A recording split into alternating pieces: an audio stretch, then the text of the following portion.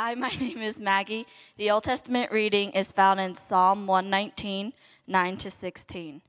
How can young people keep their paths pure? By guarding them according to what you've said. I have sought you with all my heart. Don't let me stray away from any of your commandments. I keep your word close in my heart, so that I won't sin against you. You, Lord, are to be blessed. Teach me your statutes. I will declare out loud all the rules that you have spoken. I rejoice in the content of your law, as if we were rejoicing over great wealth. I will think about your precepts and examine all your paths. I will delight in your statutes. I will not forget what you have said. The word of the Lord.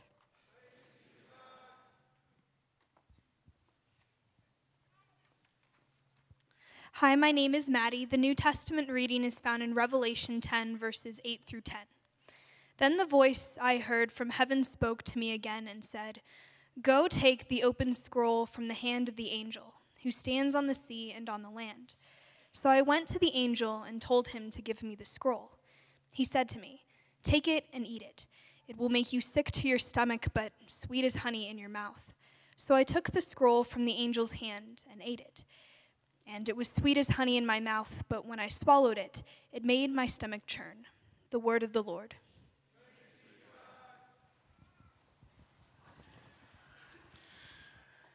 Hello, my name is James. Thank you for standing for the gospel reading found in Luke 24, 25 through 32.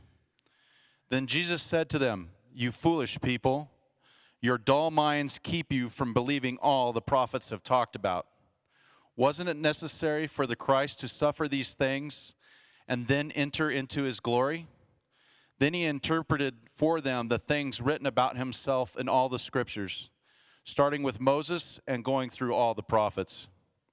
When they came to Emmaus, he acted as if he was going on ahead. But they urged him, saying, "Stay with us. It is nearly evening, and the day is almost over." So he went in to stay with them.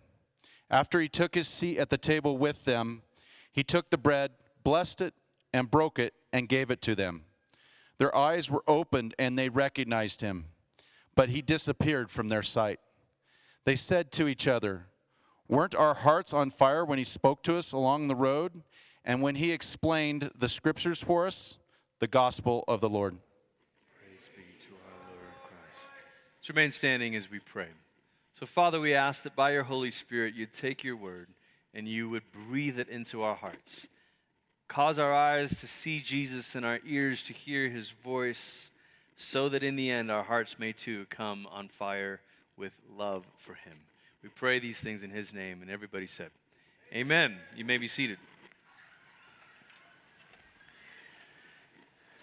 Well, we're starting today just a 3-week series called Essentials, and we're not talking about essential doctrines or essential beliefs of the faith or anything like that. In fact, we're talking about the essential practices, the things that are part of our life with God. And the reason we're doing this to start out the year is, for many of us, a new calendar year is a chance to reset, is a chance to kind of re-up on some of our goals. Next week, we'll talk about essential rhythms, things like a Sabbath and the rule of life and what it means to live that way. Today, we are talking about the essential story, the story of Scripture. Now, for a lot of us, the new year is a chance to also kind of re-up on our reading the Bible goals, right? Because if there's one thing we all have in common as Christians, it's that none of us read the Bible enough, right?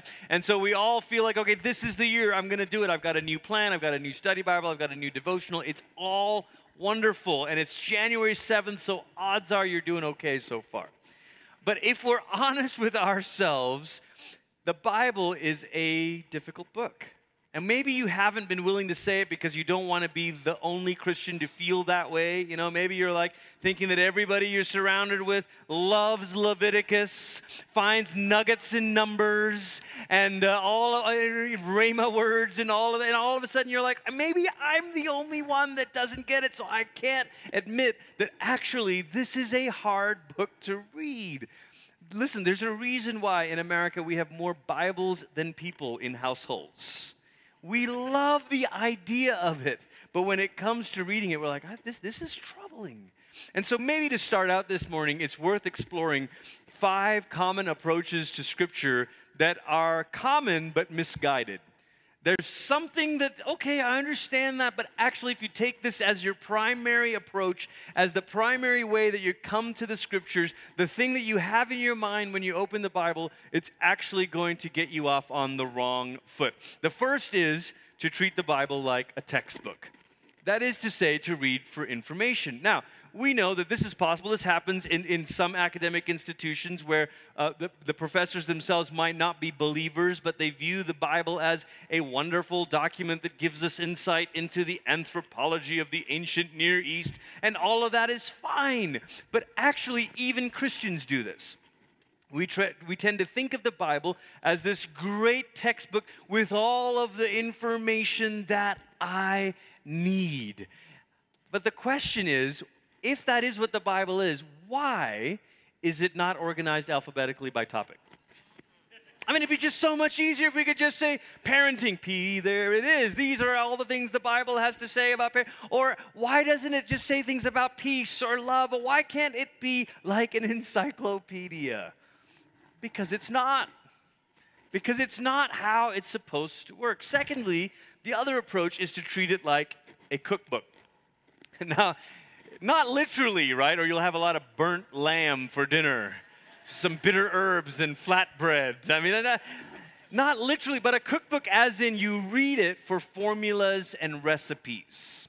And so you think that the Bible contains 5 quick steps to fix your marriage, 3 ways to guarantee happiness, and put a sprinkle of faith and a dash of singing and a smidgen of good acts, and voila, the blessed life, you know? It doesn't work like that. But maybe you've been around churches that have led you to believe that the Bible works like that, because every time the preacher talks, there's always just 3 easy steps and 4 key points and 7 unmistakable ways. And you're like, wow, where is that in the Bible? Oh, it's not there. Whoops. The third way we tend to treat Scripture is as a coffee table book, where we read for inspiration. Now, there are some beautiful passages in the Scripture. There's some gorgeous poetry and beautiful turns of phrases and profound statements. But let me just let you down gently. Most of it does not read like a coffee table book. Most of it is not chicken soup for the Christian soul. And so you're going to find yourself saying, oh, I love this stuff on a plaque. I read that one verse that one time on a plaque somewhere, and you read Jeremiah 29:11. You're like, I wonder what else Jeremiah has to say. And you're like, oh, dear God. Like, weeping and all this stuff. Where is the nuggets? Right? It doesn't work. It's not a coffee table book. You can't read like that. Fourthly, you might treat the Bible like a magic book. Now, what I mean by this is that you imagine that these words themselves have secret power. And if you could just find the right phrase to say 3 times, then in Jesus' name, add that at the end. Aha. Now, there's something true about this. Didn't Jesus answer the devil in the wilderness with Scripture? He did. Isn't there power in the very Word of God? Yes, there is. But is the whole book like that? No, it's not. And if you look for that, good luck praying out the genealogies. I mean, really, you're like, oh, and Lord, we just declare that Abraham begat Isaac. I don't know what that's supposed to achieve. It doesn't work like a magic book, okay? And then fifthly, the final approach is to treat the Bible something like a rule book. There was an old Christian song in the 90s that spelled out the acronym of the Bible as basic instructions before leaving earth. Now, this is wrong on so many levels, okay? First of all, because the very end of the Bible does not have us leaving earth, but has heaven descending onto the earth and remaking it. Step 1, read the end. But secondly, it's not basic instructions, because if you were to treat the Bible like that, you will be confused. Proverbs, I think it's Proverbs 24 or 25, back-to-back verses. One verse says, you must rebuke a fool in his folly, lest he head to destruction. The very next verse says, do not rebuke a fool in his folly, lest he resent you. And you're like, I don't know what to do. Because it's not a rule book. You don't read it so that you can know all the answers of how to live. That's not. Now, Does the Bible contain instructions for living? Of course it does. Is the book as a whole to be read that way? No, it's not. So how do we read this book? My hope this morning is not to answer every question or resolve every dilemma you've ever had about the Bible. That's impossible. But my hope this morning is to reframe your approach to the Bible so that you don't come to it in any of the ways we've just said, but you come to it in a different way with a different heart, and that all of a sudden, through this kind of approach, it begins to come alive. And in order to present this to you, I want to say from the outset here that God reveals himself through story.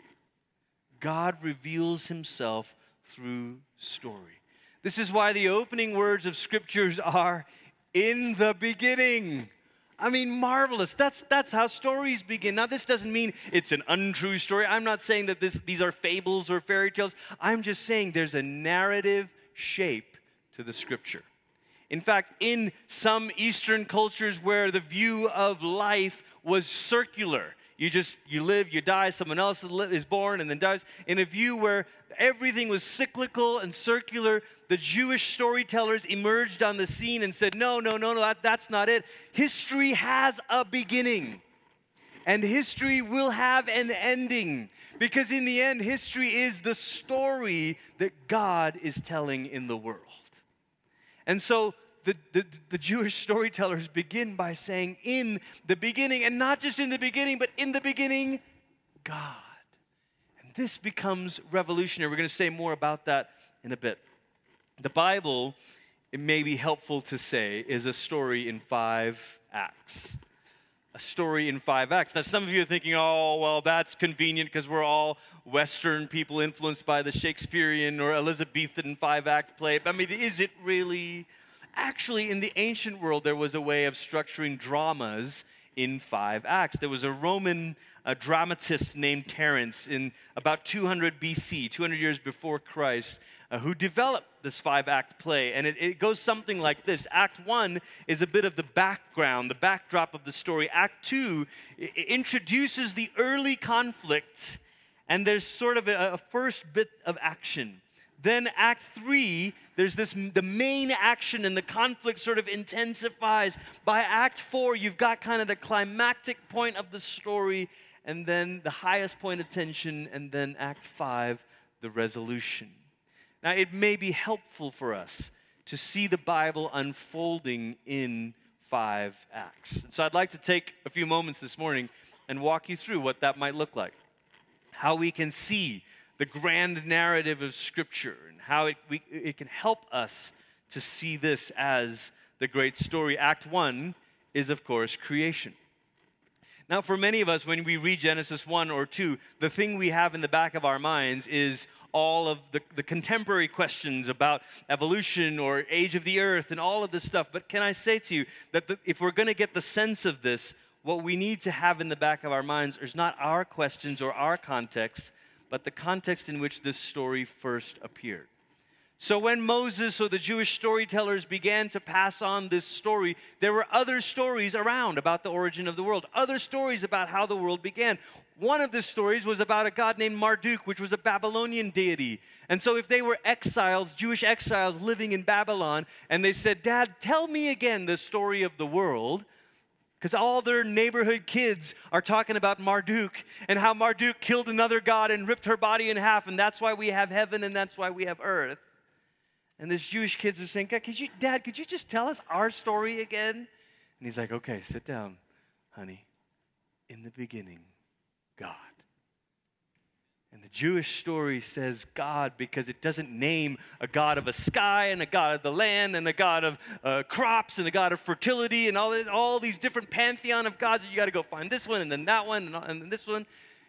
The Jewish story says there's only one God you need to know about. He's the God who started it all. He's the sovereign over all. In the beginning, God. And then there's other ancient stories that basically said that these gods made humans to do the work that they didn't want to do. You know, free slave labor. Instead, in the Genesis story, we have God saying he makes humans as the crowning piece of his creation, and looking back at it, and he says, this is very good. He makes humans in his image so they can represent him, reflect him, be his vice regents of his rule throughout this world. Genesis actually shows us a God who not only makes the world on purpose, but makes the world with purpose.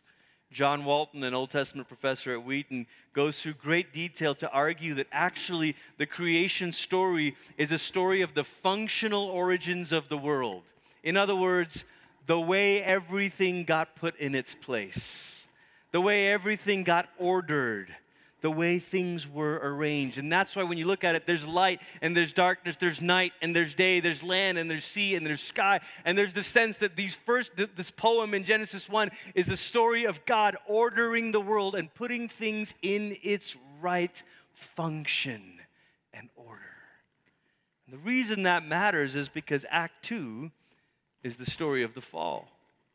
And the story of the fall is not how human beings came to break God's arbitrary rules and that old fussy rule master up in heaven somewhere got mad. The story that Genesis tells is a story of a world breaking apart from the very order God built in it. So look at this with me. What happens in Genesis 3? The relationship between humans and God gets pulled apart, to the point where Adam and Eve are hiding from God. They're like, what are you doing? God made you. He talked to you. No, God, we don't want to see you. That's what sin has done.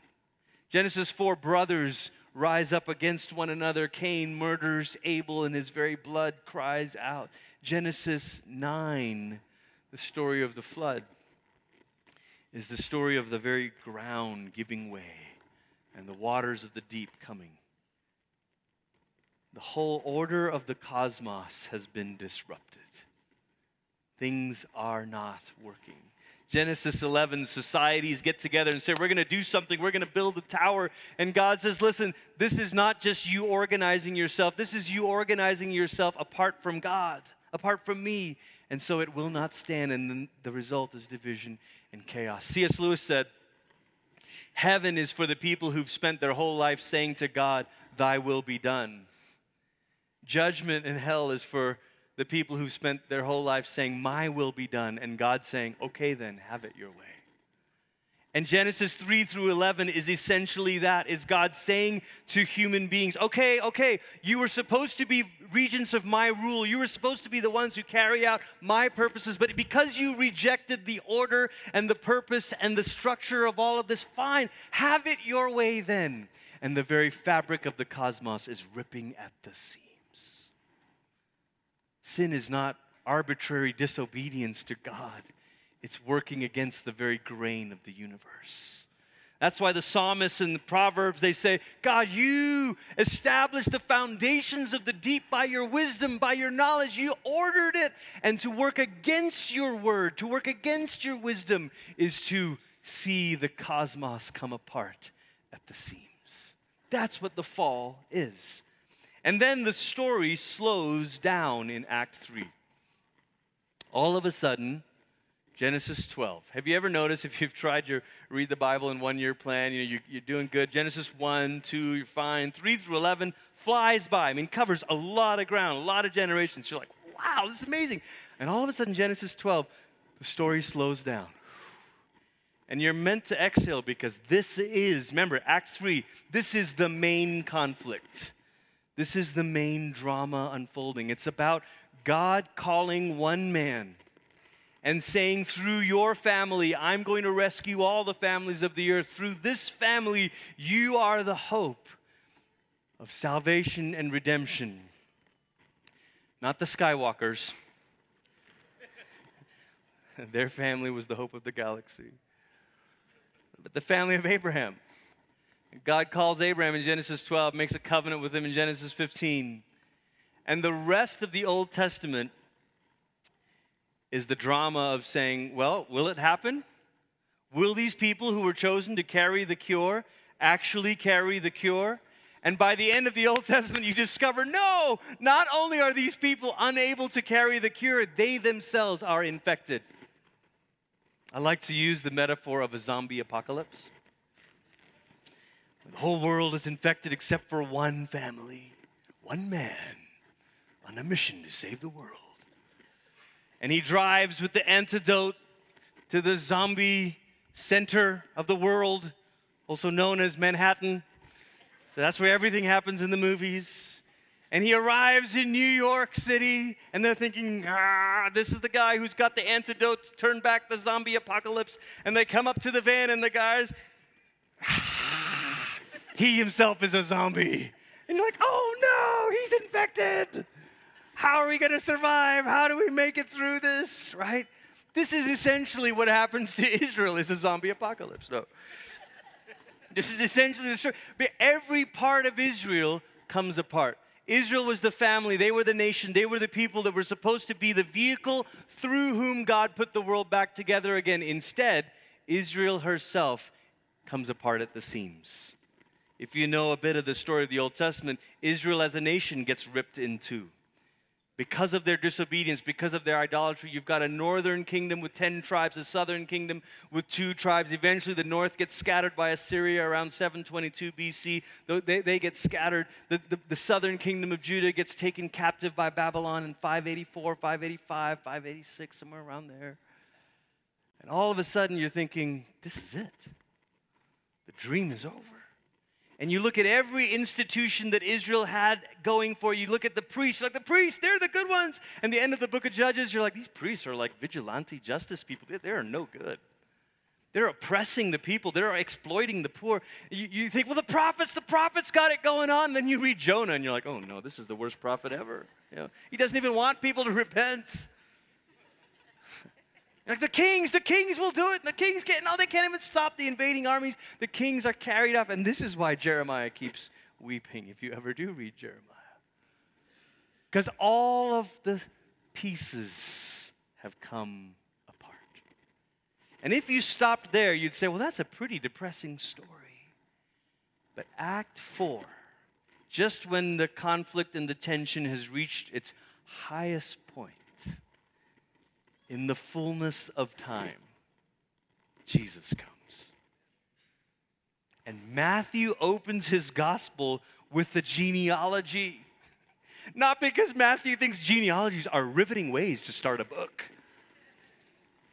but because Matthew's trying to say God hasn't moved on to a different story. You know that story that he started with Abraham? He means to complete it. And from Abraham's family did come one who would rescue the world, and his name is Jesus.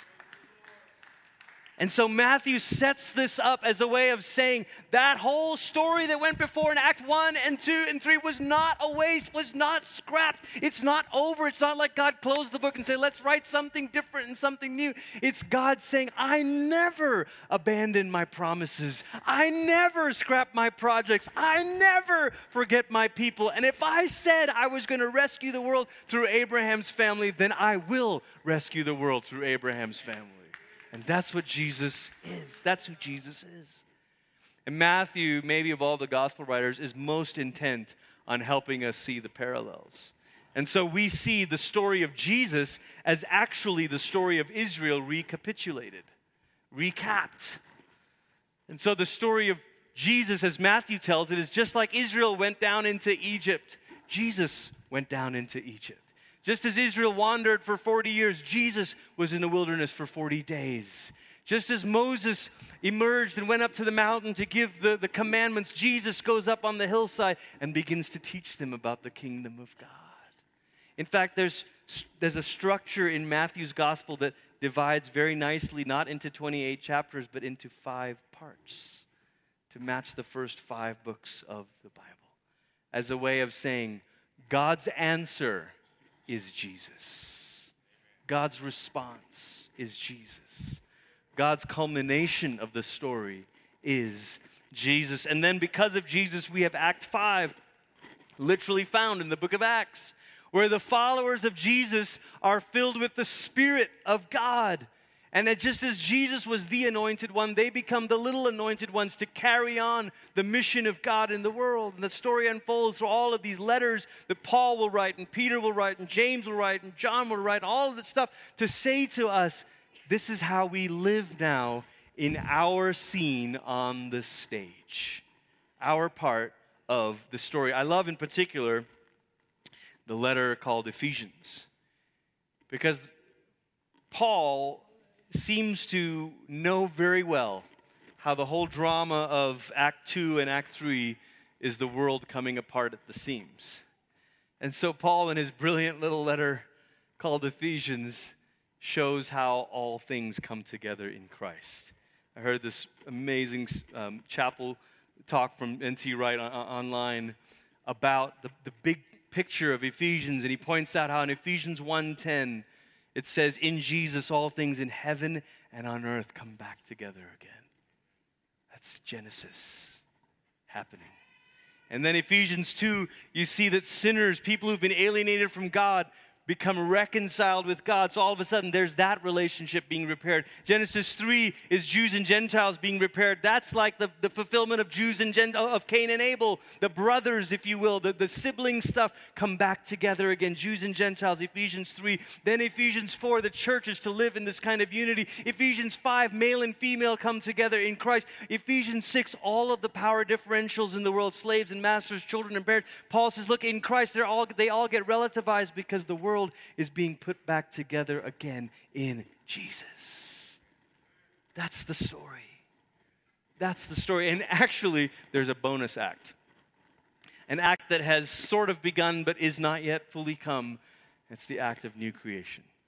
And so when you glimpse the end of the story in 1 Corinthians 15 and in Revelation 21, what do you see? You see resurrection. You see bodies being made new again. You see heaven and earth being made new again. You see the new heaven and the new earth being together again. And so the final end of the story is actually not a return to the beginning. Catch this. It's not a return to the beginning. It's the completion and perfection of the story. It's a completion of the beginning. What began in a garden will end in a garden city. What began with Adam and Eve will be completed with the bride and with Christ. All of the stuff comes to its rushing culmination in the end of the story. And John gets a glimpse of it. See, this is the story we've been given. Now, if we approach the Bible this way, I want to say three things about what that means, about how to read it. The first is that we need to enter the story. We need to enter it. N.T. Wright says it this way. He says, we read Scripture in order to be refreshed in our memory and understanding of the story, within which we ourselves are actors, to be reminded where it has come from and where it is going to, and hence what our own part within it ought to be. Now imagine if you show up at the Denver Performing Arts Center or the Pikes Peak Center, and you're there to see a Broadway, and right at the intermission, they come and find you in your seat, and they're like, Sven, we're so glad you're here, Sven. This is your scene. And you're like, I'm sorry, what? I thought I was just a spectator. I paid for this seat. They're like, no, you're on the stage in 5. And you're like, what? I need to know, where's the story been going? What's been happening? What's the end of this story? How do I know what my scene is? What Wright is saying is that's what the Scripture does for you. It tells you what's happened. It tells you where it's going, and then says, now, by the power of the Holy Spirit, get on the stage. This is your scene. This is your moment. No more talking about Lewis and Bonhoeffer and Augustine and Calvin. Great, wonderful, but this is your scene. You're alive now. What are you going to do on the stage? So we don't read the Bible so that we can memorize rules or have formulas. We read the Bible so that we can enter into the story and say, God, how does my life tell your story? How does my life contribute to your story? So we've got to enter the story. And I want to this may be too much, this is too much to go into right now, but I just want to give you 3 practical things to ask when you read the Bible so that you can get a sense of the story. The first is observation. What is going on here? You might ask, what's the setting? What's the backdrop? What's the context? If you're reading one of those New Testament letters, read it all the way through. If you're reading one of the prophet books, figure out, okay, where a lot of the prophet stuff was taking place during stories of kings that are somewhere in 1 Kings or 2 Kings. You say, well, what was the king like in that time period? What's going on here? A simple little study Bible might help with that. The Bible, Gordon Fee says, has eternal relevance and historical particularity. Yes, it's got eternal relevance, but it wasn't first written to you. It had a time of history from which it emerged. Just ask her, what is going on here? What's going on? I mean, imagine not being a Star Wars person and then just going to the theater for The Last Jedi. You'll be like, I have no idea what's going on. Right. You gotta catch what's going on. Okay, second thing, what did it mean for them? Interpretation. What did it mean for them? Just like I said to you about Matthew's genealogy. Why is it there? What's Matthew trying to say? Thirdly, application. What does it mean for us? Notice how we do get to us, but we get to us third. We don't start with, okay, God, here I am. Speak, Lord. Turn the page. I'm saying, okay, what's going on? What did it mean for them? What does it mean for us? That's all part of how to enter the story. Secondly, though, we need to let the story enter us. We need to let the story enter us. In Ezekiel, there's this scene where the angel of the Lord says to Ezekiel, says, take the scroll and eat it. Human one, he says, look, you're going to feed your belly until you're full, and it will be sweet to you. And then in the book of Revelation, there's kind of a parallel to that story. We heard it in our New Testament reading where the angel says, John, eat the scroll. It's going to be sweet to your mouth, but it's going to make your stomach churn. In the book of Revelation, verse 10, it says, so I took the scroll from the angel's hand and ate it. It was sweet as honey in my mouth, but when I swallowed it, it made my stomach churn like Taco Bell at midnight. Seemed like a good idea at the time. Tasted so good. And then 2 hours later, why God? The scripture is meant to mess with us. You might hear it, you might read it and think, man, that's so good. I love what that just said. And then the next day you're like, oh no, that's me. Oh, that's not my roommate, that's me.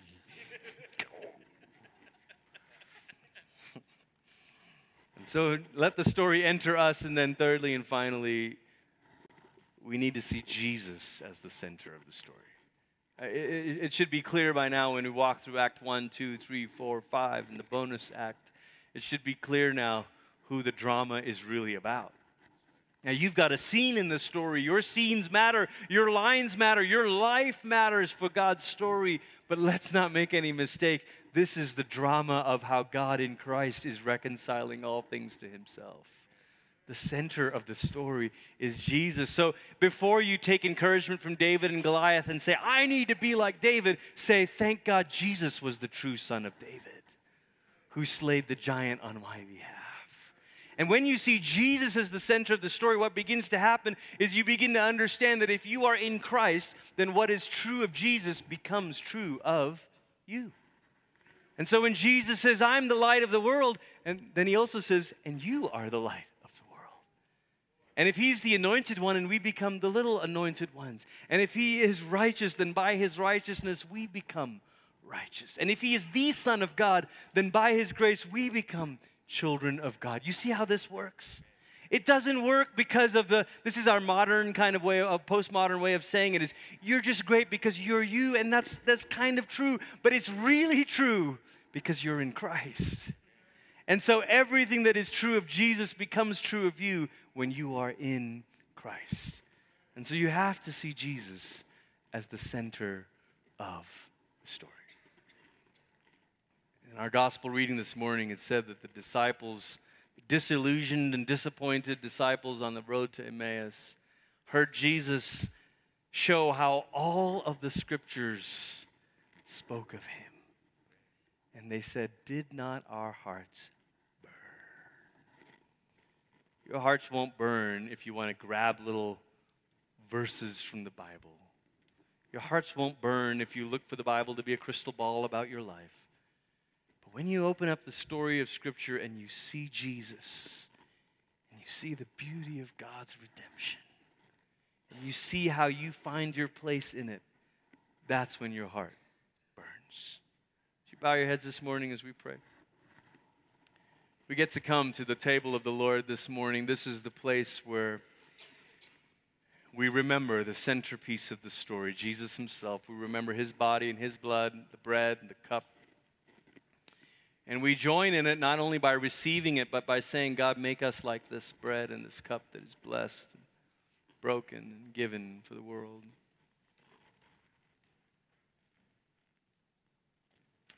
Before we come, it's our practice to pray a prayer of confession. We pray a prayer of confession because confession is a way of saying, God, I'm putting down the pen. I don't need to write my own story. I don't need to be the captain of my own destiny. Putting down the pen and saying, God, my life for your story.